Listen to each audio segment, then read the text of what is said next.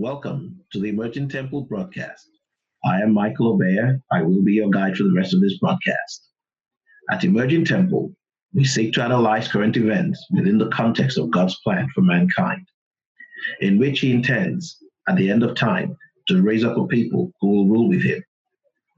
Before I go any further, I want to encourage you to like our page, to subscribe to our channel, and if there is a notification bell. I'm hoping today that we have, things, like we want to talk about. Maybe the Holy Spirit put in your mind during the week. I had some things prepared, but I always like to go with, whatever the Spirit is doing, which is He's usually doing through the body of people. So I'll maybe start with Kay and see if there's something that was on your mind you would like us to discuss, maybe, decipher through the word. A lot of people are expressing fear. I don't see what they have to be so fearful about. Or maybe because they have to work and I'm not in that lineup. Maybe they're fearful of losing their jobs. But I'm hearing from Christians on somebody else's phone how they're worried and concerned, and I don't understand that. If they're so tied into Jesus and know that He says even a small worry cannot grow you an inch, why are they so worried? We all have to pass. Well, we all should have fear. Fear in certain instances is faith. Or let me put it better, it's evidence of faith. In other words, you fear because you believe what is coming. Fear not, fear not, fear not. Yes, that's why I said in certain instances. What God is talking about is the fear of hopelessness, the hopeless fear. And I'm thinking, for example, the prophet Noah, the Bible says he moved with fear when he heard the things that were coming to the earth. Okay. That doesn't mean Noah didn't believe God, but the fear was what motivated him. That the fear was evidence that he believed God. I mean, if God tells me there's going to be an earthquake here tomorrow, there's nothing wrong with me being fearful. It doesn't mean I don't believe God. It doesn't mean I don't trust God. But well, I might lose my dog. I might lose my wife. I might lose my whatever, So, but being petrified is a different thing. We shouldn't have that. We shouldn't be hopelessly afraid. Anxious, worried, fearful. If it happens, it happens. But we have to have a previous plan. We have to allow people to know what they can and can't do for you if you're not able to rise up. Absolutely. Okay. What you're concerned about are those people who are petrified. No, I'm listening to conversation, and a lot of Christians are expressing fear. Exactly. That is not even holy fear, because the Bible says the fear of God is the beginning of wisdom. And there's holy fear. But what you're talking about is they're petrified. They're like hopelessly afraid. We are practicing Christians like 20, 30, 40, 50, 60 years. And I don't think that's in the lexicon of longtime Christians. Yes, we expected this. Yes, we know this is coming. Yes, it's sudden, but fear, no. We put to sleep, and when we are put to sleep, we don't have to pass through that next tribulation. I think, Mike, go ahead. I think that the issue is you have a lot of people that are religious Christians but have no personal relationship with Jesus Christ. They know the scriptures intellectually, but they have not submitted to the will of Christ, and they haven't developed a relationship with Him. So they're just like students that have read a book, but they have no idea what he's about. They did the book report too. Well, simply put, some people belong to the Christian religion which is a totally different thing from the Christian faith. Remember, the Christian religion was started in 325 AD. By Magnus? Sorry? By that guy named Magnus? No, Emperor Constantine. Emperor Constantine brought the church people together and said, I want to have a state religion, and I'm going to take yours. In Rome. Okay, all right. Right. Actually, in Constantinople. Turkey. It wasn't in Rome. Turkey? Yes, in Turkey. Correct. Absolutely correct. Correct. And the Catholic Church broke away from that church in the year 1054. And the Lutheran Church, as well as the Anglican Church, broke away from the Catholic Church. Some, I guess, 400 or 500 years ago, I can't remember exactly. I think in the years 15 something, Luther for his own reasons, and King Henry VIII for his own reasons, almost simultaneously, but for two separate reasons, for different reasons. So those were the Lutherans. What country was King Henry when he broke away? King of England. Oh, Henry VIII. The one who had the many wives and used to chop off heads. And Luther was in Germany. Yes, Luther was in Germany. Okay, I remember. Thanks. Luther was a Catholic priest. Yeah. And he wanted the church services to be held in German. Yeah. But the Catholic Church said no, church services must be held in Latin. And he had a lot of other problems with them. But what made the people support him was that part of, having the church Bible and all that being taught in, the Bible could only be taught in Latin at that time. In German. Yes, he wanted it to be taught in German. Right. And you were saying about the faithful and the fearful. The faithful and the fearful. Yes. I wonder if they heard how they sounded, what they would say about their position. And it sounded to me very, very juvenile. You have to convince these people to have faith in Jesus and to say, to read the Bible, to pray, and that should come easily. There's actually something the Bible calls the gift of faith. I've always wondered about that. Another day we'll take a look at that. Where Paul was talking about different gifts, one of the gifts he mentioned was faith, which is unusual because you would expect that everybody would have it. Everybody would have faith, which the Bible actually says every human being in the world has faith. It just depends on what they have faith in. Okay. But it means there's also, even after you're a Christian, there are those who have an unusual capacity of faith, and you might be one of those people. In fact, I think today's topic that I had in mind might be something that will be of great interest to you, because it's really about how, in the New Testament, we see prophets prophesying about worldly things that were going to happen in the New Testament, and that those things came to pass. Because I kept, going back and forth and saying, God, this COVID-19, I didn't have a clue it was coming down the pike, and that's what President Trump said, and they called him a liar. Yes, you did. You were warned. Why didn't you do something about it?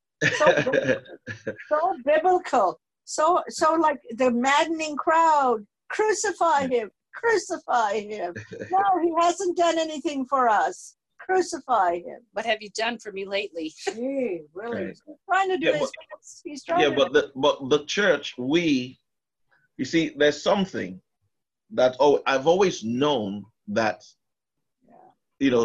things like this would come. We've talked about this, you know, and we've been so precise. But as in the timing, It came upon I wasn't, the I world. wasn't, It I was wasn't, sprung upon the world. yeah, I wasn't necessarily caught off my feet or anything. Of God. It's just that I did not have the means to be prepared. And that was the frustrating part. You know, it's like you're seeing a tractor trailer coming downhill, you know, at you, and you're like a deer in the headlights. You can't get out of the way, because I know to a certain degree how things are going to play out, for how long, where, when, but the means to prepare, I find that I do have them, but I have to be at a location that is contrary to where I am now. I had the means. I made the means, but God, the Holy Spirit inspired me about a month ago to get ready. Right, but see, I have 4 children, okay, who I don't have absolute control right now of where they can be. If I did, I'd be chilling right now, drinking my tea someplace and, you know, saying, well, I warned them. Well, now I can't say that, because remember what Jesus said. He said, woe unto them that are with child in that day. It's not just your natural children, but it includes that. It includes the concerns. But nevertheless, you know, I don't want to go stand in front of God and say, well, you know, I was so scared of the earthly destruction that was to come, I abandoned my children. I was given the inspiration to look after the edges, as I call them, about a month ago, and I even encouraged my sister-in-law Anne to get in some extra groceries with me. And 2 weeks ago, I finished my big replacement in the house by installing 4 big water jugs, just in case I didn't have anything to cook my rice with. See what I'm trying to say? Just a little bit. In fact, you'll be surprised how prepared I am at a location where I expected my children to be with me at this time. Okay. Well, you did your due diligence. Even if they have to run to you, you're still prepared wherever you are. Well, the way this one is going now, I know we're all going to have to sit through. This is going to end. This is not the final thing. Okay, this is like a wave. You know, like how a tsunami comes. Yeah. You know, first of all, the water goes back. A little ripple in. Yes, exactly. But I know we're going to be given a respite. Right. And I don't know how long that respite is going to be for. All is well. And they return to their eating and cooking and marrying and drinking. You know, yes. You asked me, what did I think? What came to mind this week? Yeah. And what came to mind this week, probably saw my Facebook post, was that this is the time to be telling unbelievers and religious Christians about seeking Christ and, you know, developing a relationship with God while there's still time, and turning from all those, learning about who He is. What is it that's expected of us? What is it? How does He expect us to live? And repenting, turning away from those things which are objectionable to Him. You know, dedicating themselves to wanting to live with Him and His purpose. You know, a lot of us talk about turning away from the things that are objectionable to God.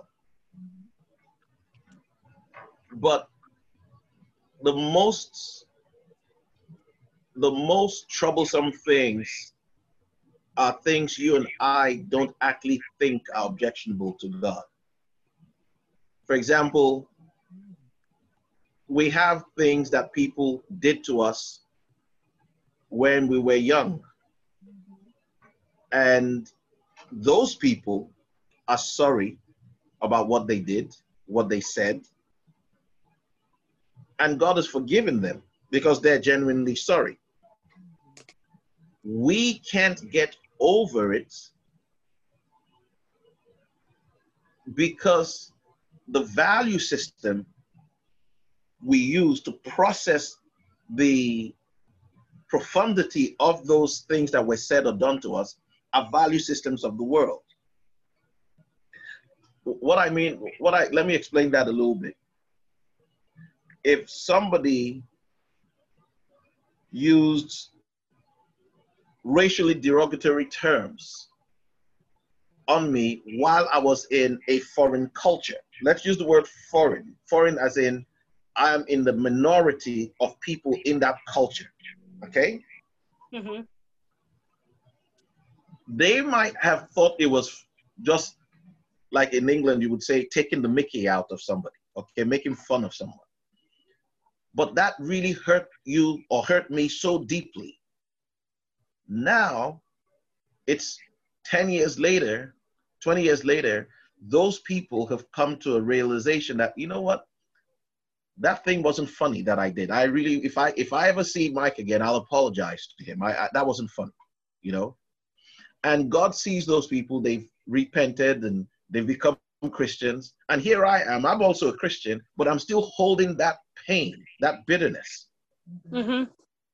Okay? But I pay my tithes, I give my offerings, I do this, I visit the sick in the nursing home, I do all these things.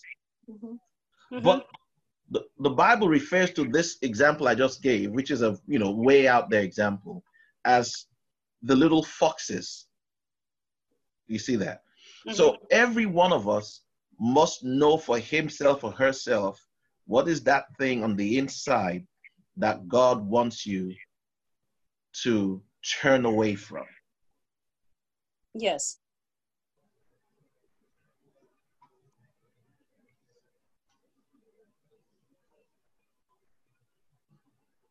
Because if you think about it, in our culture, so many people didn't even grow up in a Christian home.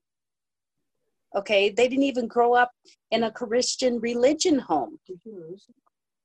No, right.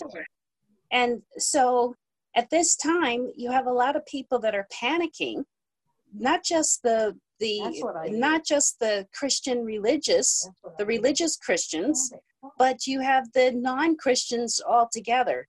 And I think as believers that we really need to expose them to the love of God. Right. Well, I can say this, and both to those who are believers and those who are to non-believers. This is not the end. This is a warning shot. Exactly. This is like what the Bible refers to as the last trumpet. Mm-hmm. Okay? This is what we're seeing is actually the mercy of God. Okay? What we're seeing is actually the mercy of God. Now, I could get sick tomorrow and I could physically die, but then I could have physically died from a car accident. Exactly. Okay? The fact is this. We're going to be healed as a human race from this, okay? Like we had the influenza and all of that stuff. But 100 years ago when they had the influenza, people around the world were God conscious, even if they were not Christians. You couldn't find anywhere in the world 100 years ago, anywhere, where people would be dancing on the streets naked, kissing one another, and they're all of the same sex. You wouldn't find that anywhere in the world. Now it's flyer. So it's not that it's not like there's any sin today that didn't exist during the Bible days. That's not the issue. The issue is we are not ashamed. And that's the difference between Satan and human beings. Satan is not ashamed even in front of God. You see in the book of Job, chapter 1, Mm-hmm. Satan appears to God twice Mm-hmm. or thrice, right in the presence of God. Now, Right when on Adam and the Eve sinned, the moment they heard God's voice, they ran away. right in his Why? face. They had a consciousness that they were wrong, Right. which is something that is which is a prerequisite to repentance. Oh. Satan had no consciousness of sin or wrong. Satan doesn't understand what all our noise about or how evil he is. He doesn't understand. He's like, look, I'm just doing my job. I love my job. Okay, I love my job. You got your job, do your job.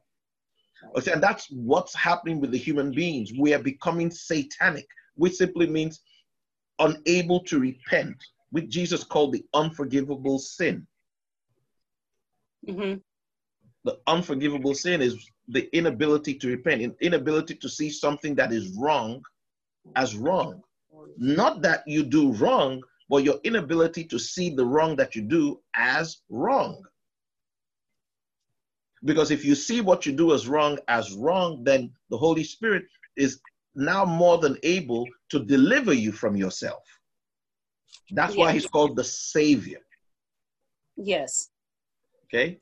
All right. I wanted, quickly, before I go into what I want to go, I don't know, Gwendolyn, did you have something else you wanted to say? Oh, because I think, Kay, you were finished, right? Yes, I was finished. Yeah, I was really surprised that people are panicking. That I would say that people know about God. They have a Christian background, and now I'm talking about the media, who reflects the temperature or the pulse of the nation. And although these people in the briefing room know about God and probably brought up as children going to church, they express the most, they express the most unsteady, fearful. It must be repeated over and over. You must assure them. When will this happen? When will we have a vaccine? When will the tests be available? When? And it seems like they're just little babies, just little teeth. They cannot think they're mindless. They have no direction. And this stuns me. It's over and over, repetitive rhetoric. Terrible. Yeah, I actually think that they know, what they're doing, because the media, as we call them, I see them more as, and this is a blanket statement. Blanket statements are never fair. So, but generally, the media is, I think, a part of a program. And I'm not saying anything about against Trump or whatever. I think we need to understand that in this world, we have an unseen government that is more powerful than the American government, the Chinese government, the Russian government, any government, the British government, all put together. Okay? Now, whether that is good or whether that is bad, I really, now that I look at things, a bit differently, I don't necessarily think that's good or bad. I think it depends on who's actually controlling that power at any particular time. Yeah. You know what it reminds me? It reminds me of when Pilate turned to the people and said, "Who shall I release?"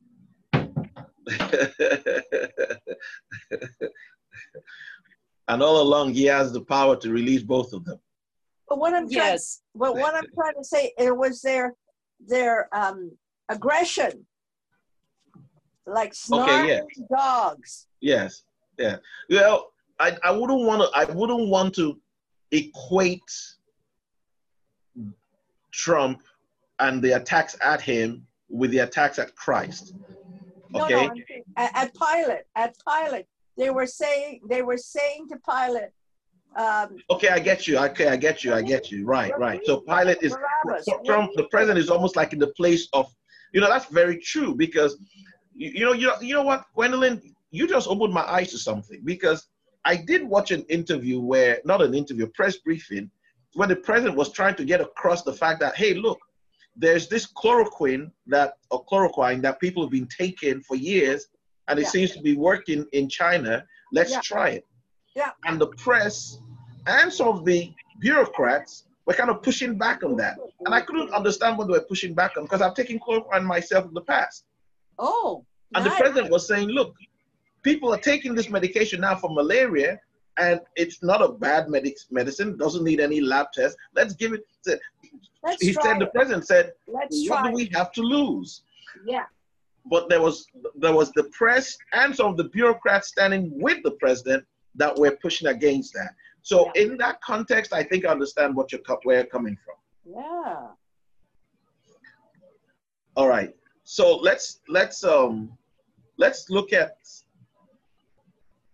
prophecy in the New Testament. I don't know about you, but I thought to myself, in the Old Testament days, the prophet Elijah or someone would just show up in the palace or someplace and tell you, thus saith the Lord, such and such, such and such, and people still wouldn't get ready, okay, because they wouldn't believe. But then I thought about us. We believe, at least we believe in Christ. Why didn't we hear clearly that come sometime in 2019 or 2020, something, even if we didn't hear exactly what that something was, something was going to come to the earth that would cause such destruction that you need to do such and such now to protect yourself. Now, I have no doubt that God did reveal that to some people in the world, Christians in the world, and they're ready right now. But I know I didn't. I don't know about any of you, but I doubt you got the exact, word. You did not receive that prophetic word? No, I did not. That something like this was going to happen at the end of 2019, early 2020. Okay. But remember that just a month ago, and even now, the locusts are eating the land. I don't know which land. Yes. East Africa to the Arabians. And they said that when the locust comes, it's a forerunner of some epic plague. Yes, that's what they say. Well, I'm trying to find out what the Lord said. I know the Lord spoke, and I want us to, be precise here. I know the Lord spoke. Yeah. I know some people somewhere in China, in England, in America, in Africa, whatever, Christians, they heard.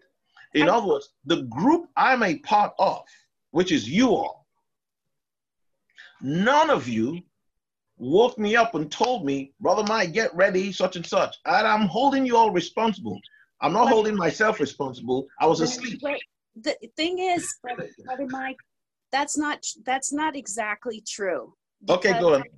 Because we did discuss making certain changes over a year ago, okay?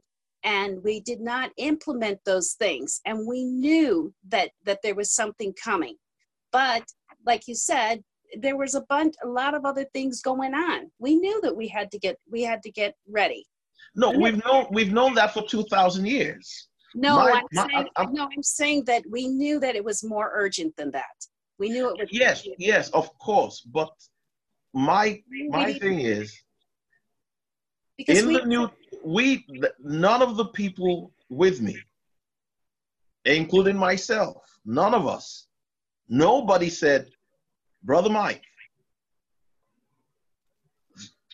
within the next year, let's even give it a whole year. Nobody said to me as far back as January last year or June or whatever, within the next 1 year, you're going to hold yourself accountable because I'm warning you, God has spoken. Something is coming to the earth within the next year or whatever, and you need to do this. Now, why am I saying this? I'm not talking about the witness that we all have. All of us have a witness from the Holy Spirit, otherwise he can't hold us accountable. But there's something called clear vision. That as we are gathered together, as we fellowship here, okay? That's a judgment on us. The Holy Spirit is supposed to show one or more of us clearly, precisely what is to come. I don't know if I'm understood there.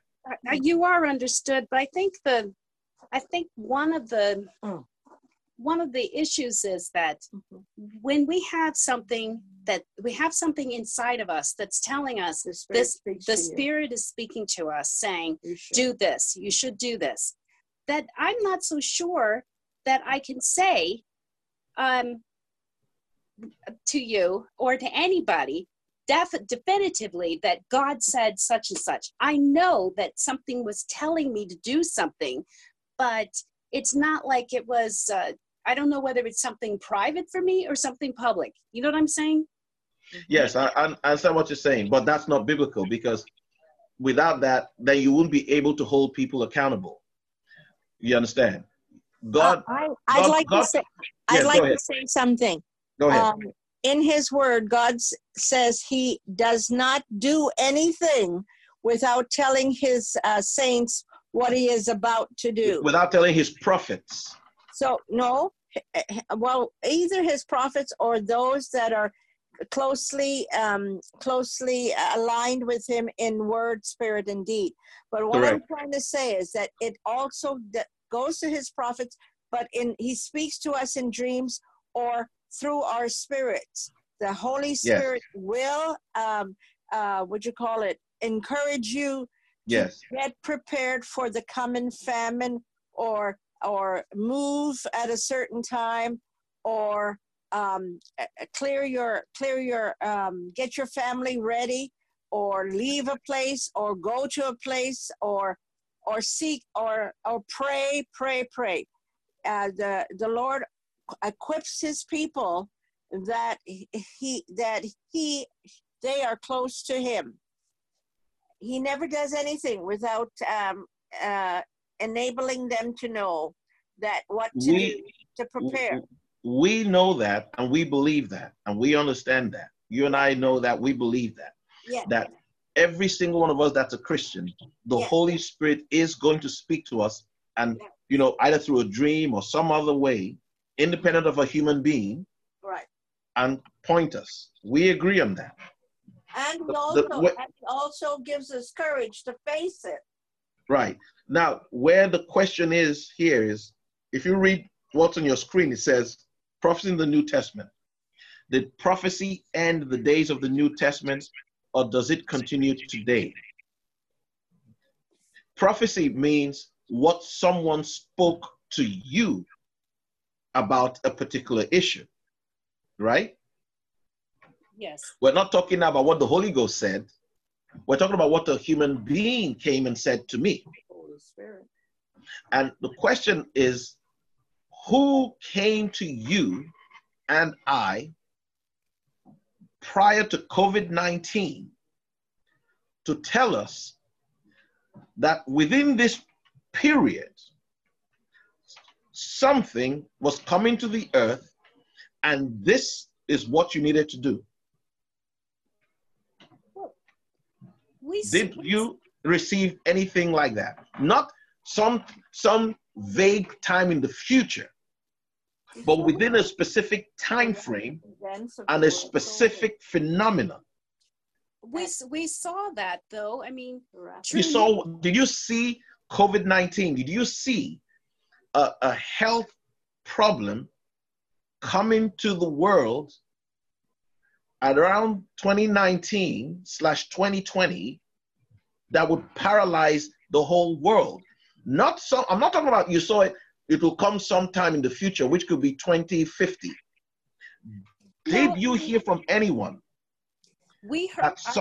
We did hear from True News was saying that something was coming. They've been saying that since September, that something was coming, and it was coming very soon. That's not what the question is. Not something. Did it describe what that something was? You see, the Holy Spirit, when he speaks through his prophets, this is what I'm trying to get. You and I, when we receive from the Holy Spirit, it might be vague. Like Gwendolyn said, you see dreams and so on. I'm going specifically at a health crisis that would come on the earth, sometime 2019, 2020. Did anyone come and tell you that? Nobody came and told me that. So Gwendolyn never told you that? No. Dad never told you that? No. Abella never told you? I never told you? Mama dear never told you? No. Good. That's the purpose of this talk. Because in every group of people who make up their mind to fellowship together, the Holy Ghost must come to one or more people with a very clear and distinct prophecy about something that is to come. Sometimes he will split it in half. One person will get one half of it and another will get another half of it. We never got that. And the purpose of saying this is because I want us to realize we were supposed to. That's a judgment on us then.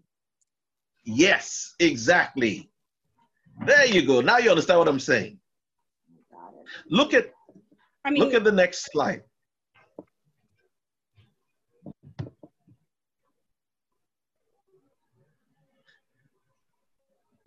If you have your Bibles, let's look at Acts chapter 11, verses 27 to 30. And after that, we'll look at 2 Timothy chapter 3, verse 1 to 5. Anybody that finds it can read, please.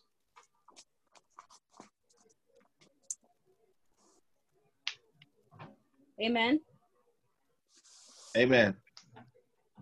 And in these days came prophets from Jerusalem unto Antioch, and there stood up one of them named Agabus, and signified by the Spirit that there should be great dearth throughout all the world, which came to pass in the days of Claudius Caesar. Then the disciples, every man according to his ability, determined to send relief unto the brethren which dwelt in Judea, which also they did, and sent it to the elders by the hands of Barnabas and Saul. By the way, Saul, there's Paul, before he changed his name to Paul, before they changed his name to Paul. Now, the Agabus is given a distinct, clear vision about earthly events. Do you understand? Agabus didn't say, oh, this is going to mean the end of the world. Do you understand? He said when it was coming, and the church moved to prepare themselves, and even sent to the church in Israel, okay, to the apostles and so on in Israel, so they can be able to feed during that time. Did you notice the sharing that took place? Yes. There you go. That tells you the disposition of the hearts of the believers towards one another. By the way, Gwendolyn, trivia for you. Yes, sir. I have a trivia question for you. Yes. What other prophecy did Agabus give in the New Testament? I'm not familiar with the name nor his prophecy. Okay. Dr. K, what about you? I'm not familiar with it either. Okay. All right. Where is it Artabus or Agabus? Agabus. A-G-A-B-U-S, Acts chapter 11, verse 27 to 30. Where was he that he gave money to Saul and Barnabas? No, he didn't give any money. He brought a prophecy from God to Paul and to the other apostles and to the other Christians. Where was Agabus? Yeah. Where? Somewhere in what you would today refer to as what Syria, Turkey, etc. He was in Antioch. You're right, Antioch, which would be Syria.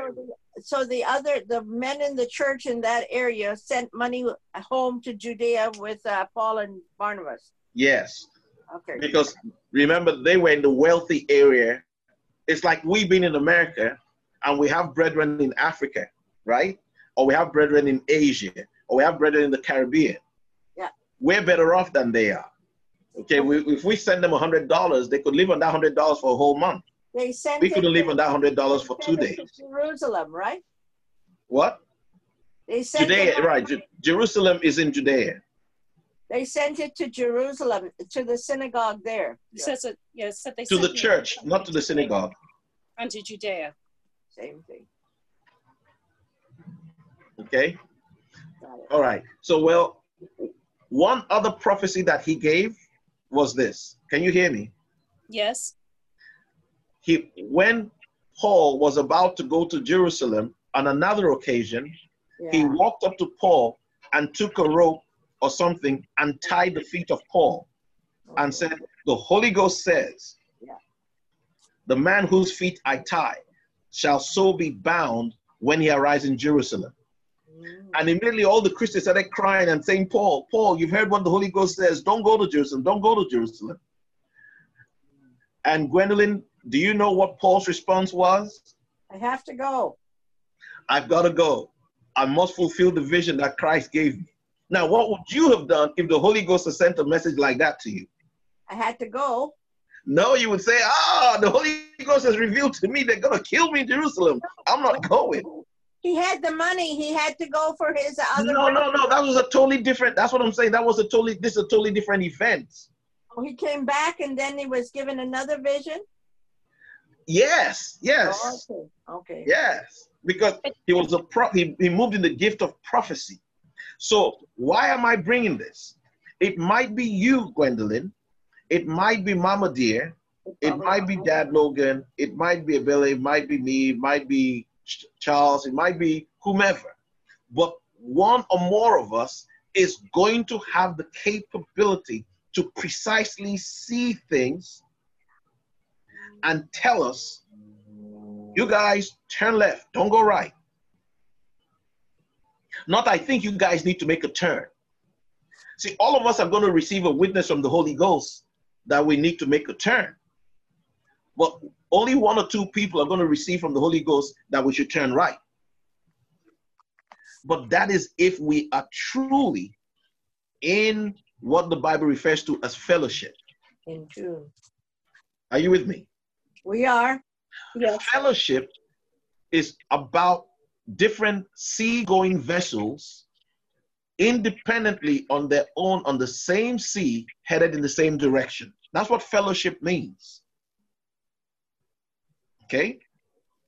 So then what we need to do now, as we're doing, is over the next few weeks, is clarify unity of vision, an agreement that this is where we want to go.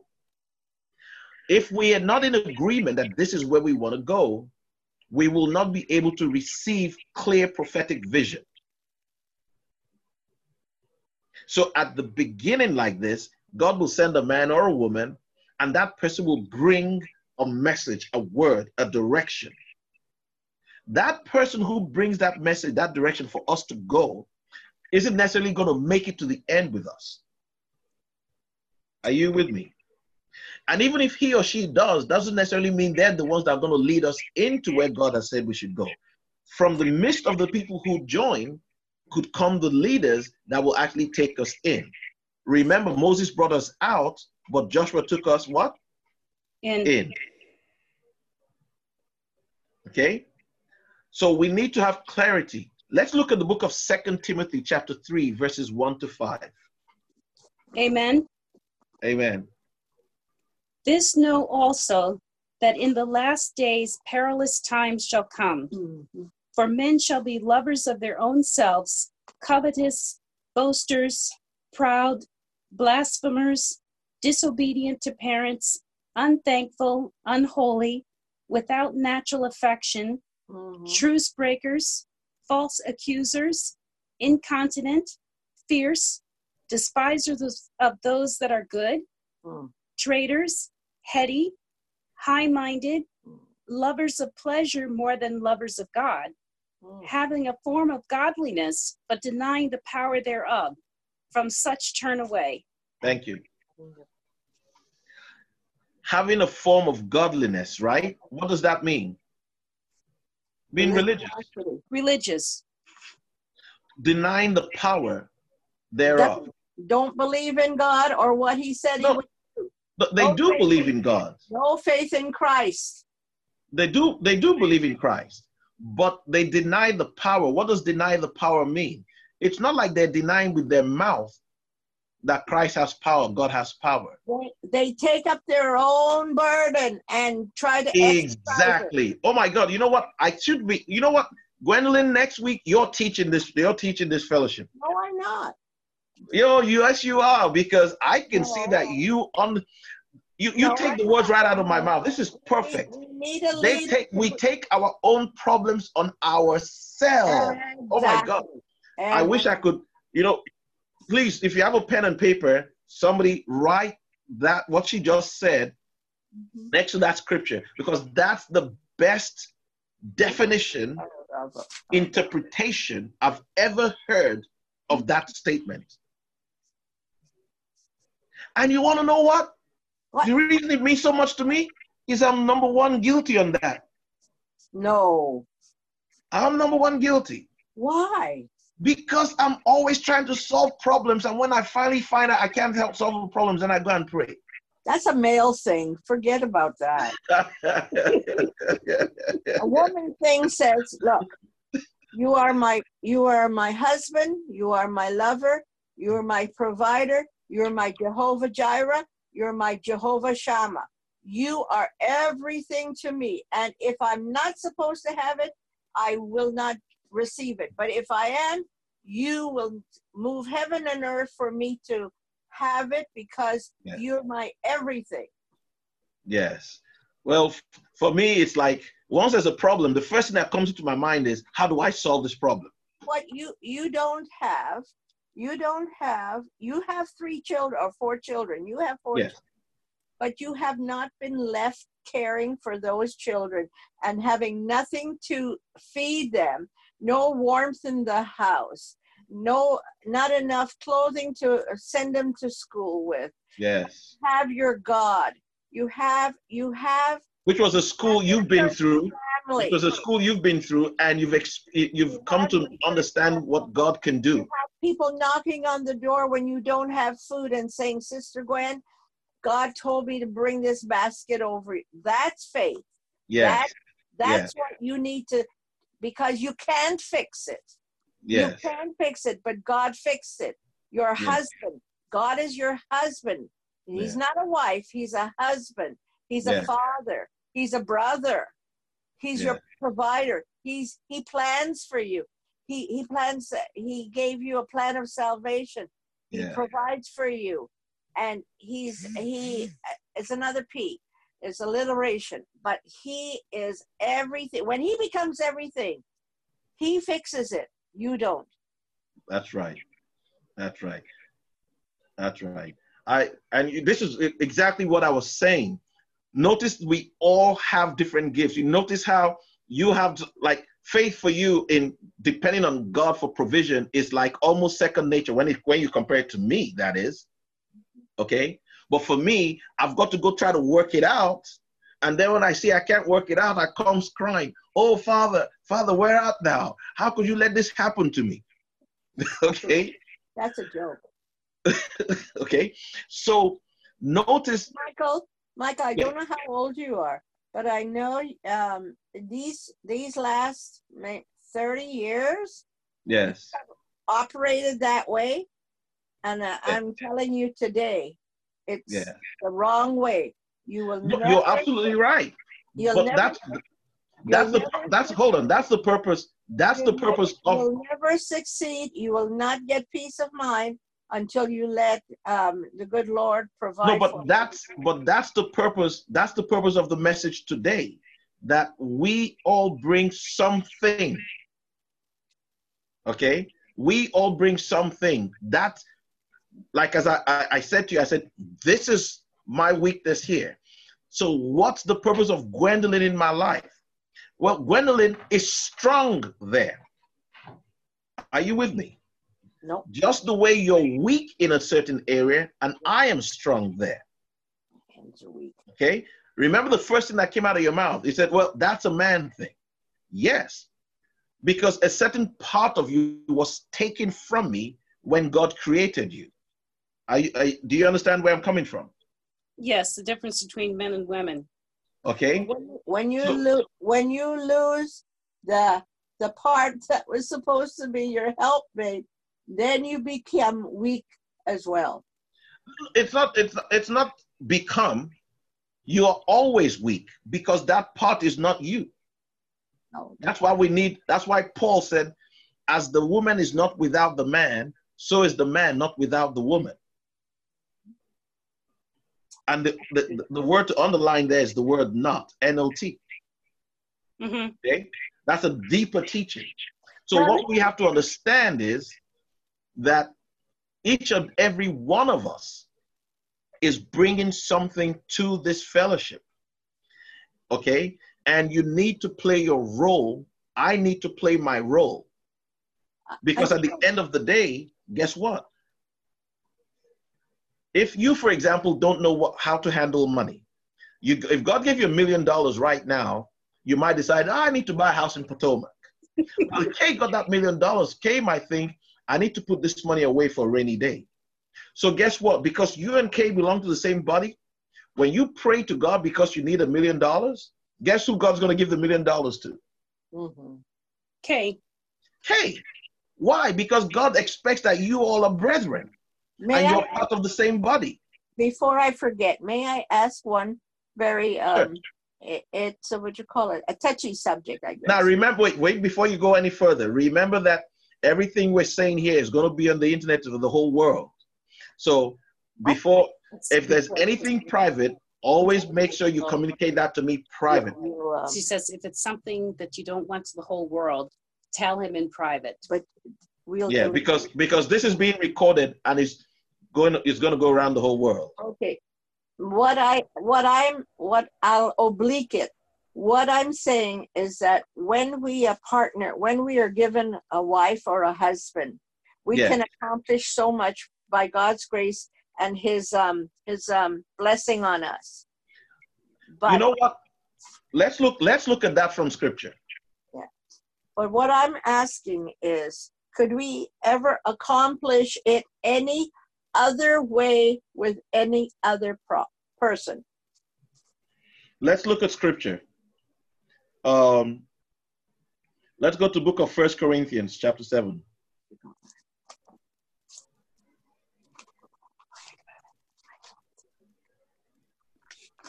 I understand what you're saying. 1 Corinthians chapter 7. Yes, hold on.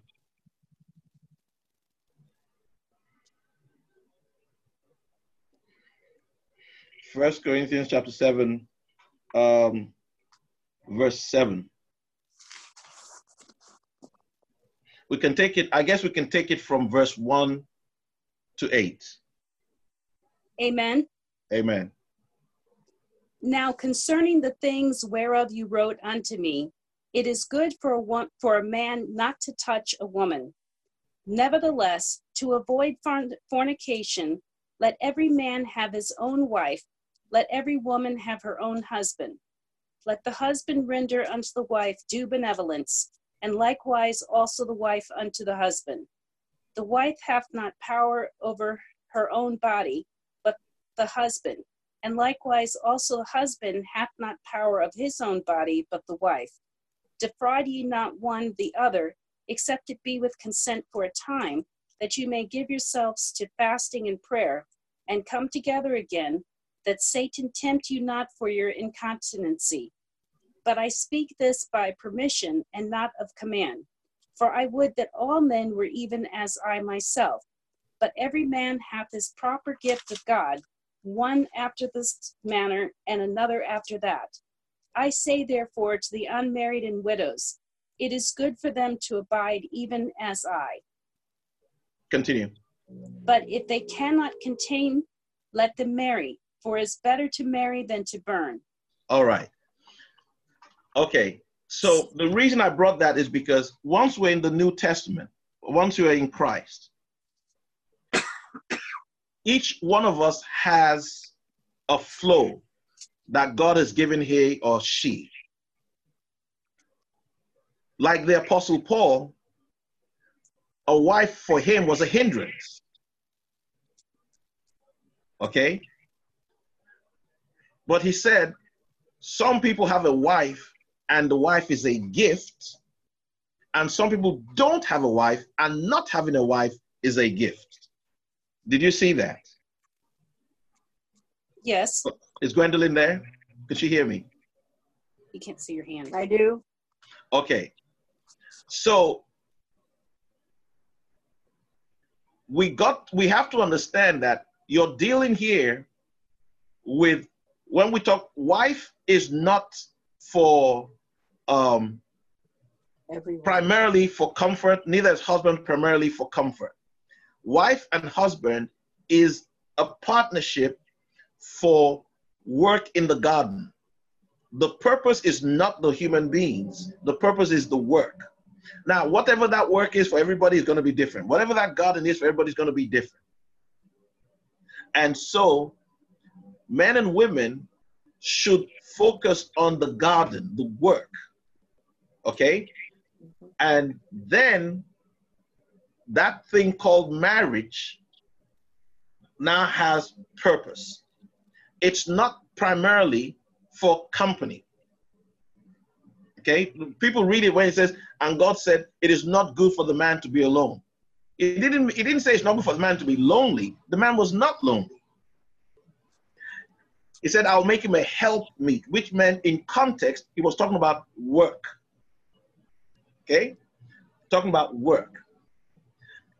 In the New Testament days, when Paul was writing, it was definitely a different background. The culture he was speaking to was different background, etc. But I just wanted to kind of use this scripture. I don't want to go on because you were speaking. I wanted to use this scripture. I always like to contextualize the things we say, not from popular culture, but from the Word of God. So why don't you please continue, Gwendolyn? I agree. I agree that the purpose of the marriage is to do work in the garden and to promote the family unit, because it gives a safe place for the children to be raised up in. Okay. Now, but remember, people could be in their 70s and 80s and married.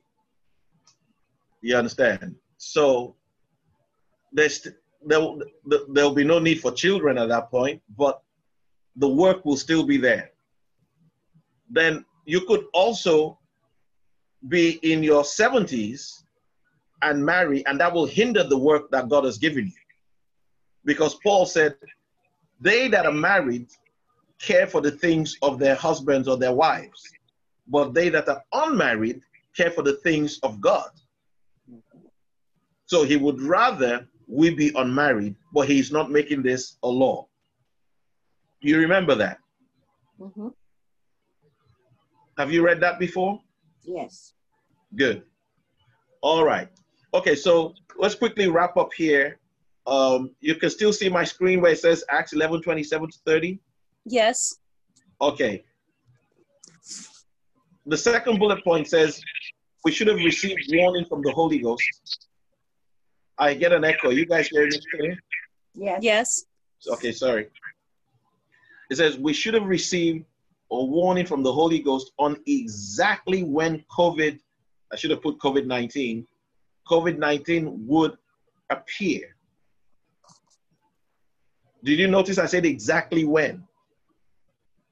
Yes. And that's the contention. Going forward, we all need to begin to say to God, we need, if there's anything in our lives that we need to clear up, show us. But as a body, we need more clarity. We need a word from God. Yes. And whoever receives it should be bold enough, because you might get a word from God, but you say, I don't want to speak because I might say something and it doesn't come to pass, and now I look like a false prophet. Well, how do you know God didn't change his mind? Well, that's what got Jonah mad. I think that's the point exactly I was trying to make before, that we each hear different things, but what is it that we've been told that's supposed to be shared and what's not supposed to be shared? Right. And I think as we build ourselves up, that to me, that will become more clear as we build ourselves up. Brother Mike? Yes, ma'am.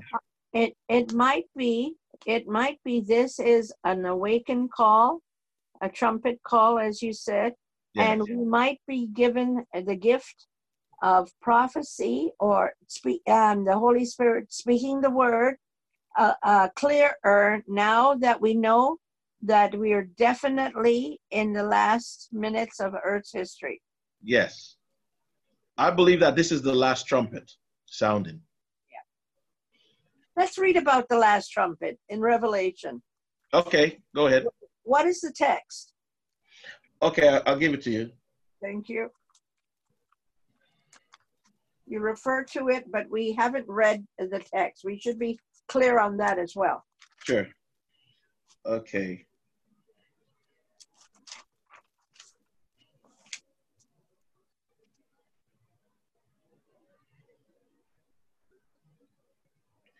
Okay, that's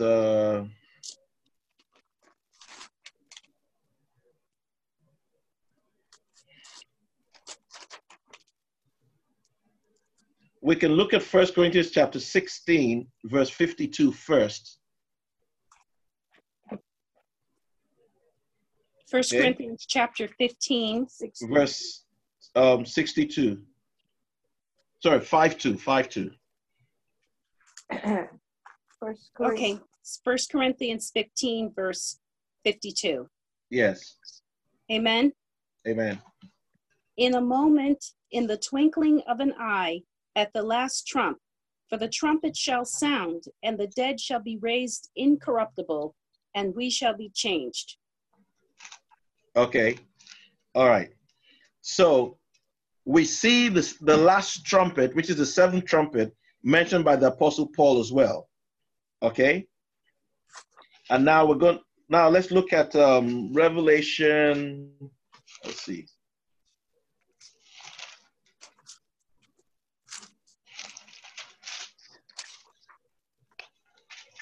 It's going to be somewhere in the teens.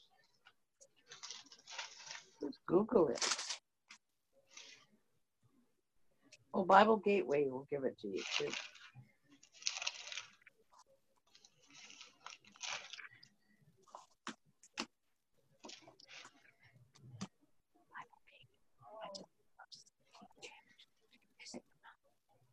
I'm looking. I'm okay. So I can find it. Revelation chapter 16.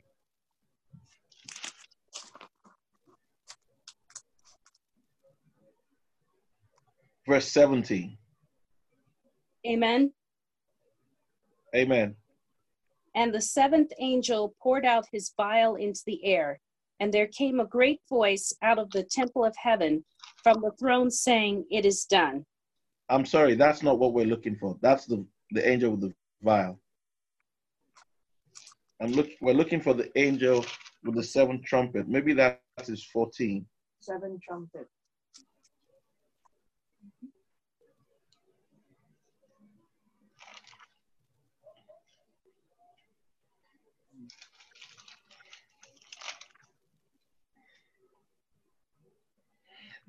Okay, it's 11, sorry. Revelation chapter 11. Okay. Verse 15. 15 to 17. Amen. Amen. And the seventh angel sounded, and there were great voices in heaven saying, "The kingdoms of this world are become the kingdoms of our Lord and of his Christ, and he shall reign forever and ever." And the 24 elders which sat before God on their seats fell upon their faces and worshipped God, saying, "We give thee thanks, O Lord God Almighty, which art and wast and art to come, because thou hast taken to thee thy great power and hast reigned." Let's finish it to verse 19. And the nations were angry, and thy wrath is come, and the time of the dead, that they should be judged, and that thou should give us reward unto thy servants the prophets, and to the saints, and them that fear thy name, small and great, and shouldest destroy them which destroy the earth. And the temple of God was opened in heaven, and there was seen in his temple the ark of his testament. And there were lightnings and voices, and thunderings, and an earthquake, and great hail. All right, so that's the seventh trumpet. Okay, Gwendolyn, you wanted to talk about that. I'm sorry, I lost my train of thought. Okay, that's fine. That's fine. We were talking about this events going on as God's last call to us to get ready. And you said it's good for us to take a look at what the scriptures actually say about the last trumpet. And we just read that in Revelation. Now, I could go into that, but I would recommend that we put that off till next Sunday, because that's a whole teaching on its own that I don't want to open up now. So if we want next week, we can talk about.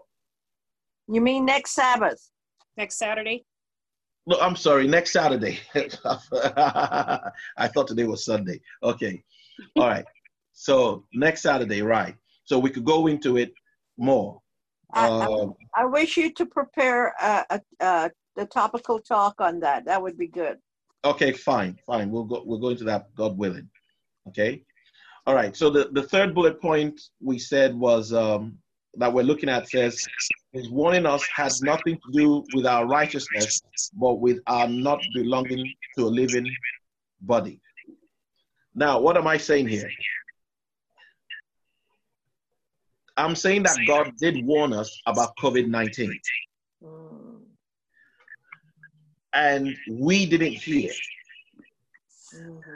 I'm saying that God doesn't warn us because we are righteous.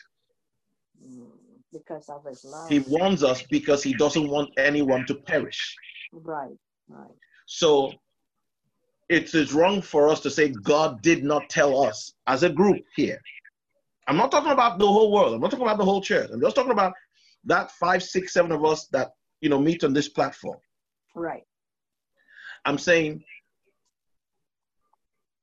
somewhere when we started meeting on this platform, God would have spoken to one or more of us clearly about COVID-19.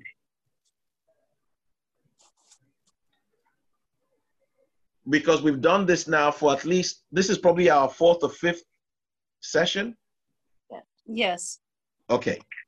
All right. But COVID-19 was already out when we started on this fellowship. Yes, but there was no order not to leave your homes. It was already in the world. But we already knew by the time we started meeting, it had already been discussed that we were going to be on quarantine. The whole nation would be on quarantine. We knew that. Okay. All right. That's fair. That's fair. All right. So the last bullet point says we must begin to change that by exercising certain characteristics of the prophets and apostles. So the apostles and prophets used to fast and pray. Okay? They got together daily to study the word. Now, we can't necessarily meet physically daily, even when there was no restriction. Okay? During the time of the apostles, they probably lived, when they said a city probably was what you and I would refer to as, I don't know. They were scattered all abroad. A neighborhood? Yeah, neighborhood. No, I'm talking about the fellowships. Like when they said the church in Corinth. Corinth wouldn't be in houses. 10% of Baltimore. It was probably a little neighborhood like Cloverleaf. Right. Okay. So you could walk to each person's house every day and all that. But God has overcome that by giving us the technology that we now have to be able to communicate with each other. Even though we haven't sat in the same room with one another today, you can see we've been in beautiful communication. Correct? Can you hear me? Yes. Okay, sorry, I didn't hear a response. All right. Okay, any last thing we have to say before we pray and close? Do not be afraid. Let not your heart be troubled. If you believe in God, you believe also in me. I go to my Father's place to prepare a place for you. And if I go and prepare a place for you, I will come again and receive you unto myself, that where I am, thou shalt be. Amen. That's the book of John. Amen. Amen. So I solicit your prayers. I solicit your support. Okay, I want to thank you for your time. For those of you who've been faithful, supporting this work, for being involved, sharing these videos. Okay, don't get weary. Don't be weary. Don't get tired. Your strength is supposed to come brighter and brighter every day. Okay, keep pressing on. Share these videos with your family and friends. Start watch parties on Facebook over this video so your friends and family can discuss it. Okay, and continue to write us. Write me through Facebook. Write me through the comment section here on YouTube. Okay, so I want to encourage you. Thank you so much for the way you've been supporting us. Thanks so much for all that you've been doing. We really appreciate it. Remember what I said. If you want to continue listening to us via audio, you can always go, okay, to our website. You can see the online radio channels that you can get us through. Like I mentioned, Apple's iTunes. Apple iTunes. I mentioned Spotify and I think Google. You can also, there are other platforms also through which you can hear us through audio. Okay, I want to encourage you to subscribe to our channel and to, hit the like buttons. Hit the like buttons. I can't say that enough. Every time you watch these videos through YouTube, hit the like buttons. Now, if you're watching through Facebook or you're watching through some other video like WhatsApp, it's not going to show here, so we won't be able to see your like. But if you're watching through YouTube, I want to encourage you, or Facebook, wherever it is, I want to encourage you, hit that like button. Okay, hit that like button. It matters to us. Okay, thank you so much for your support. Thank you so much for everything that you've been doing, by watching our videos. Okay, in the next couple of weeks, I'm going to be on the road, but wherever I am, I'm going to be broadcasting from there. So the broadcast is still going to keep going on. Okay, so thank you so much, everybody. God bless you. See you soon.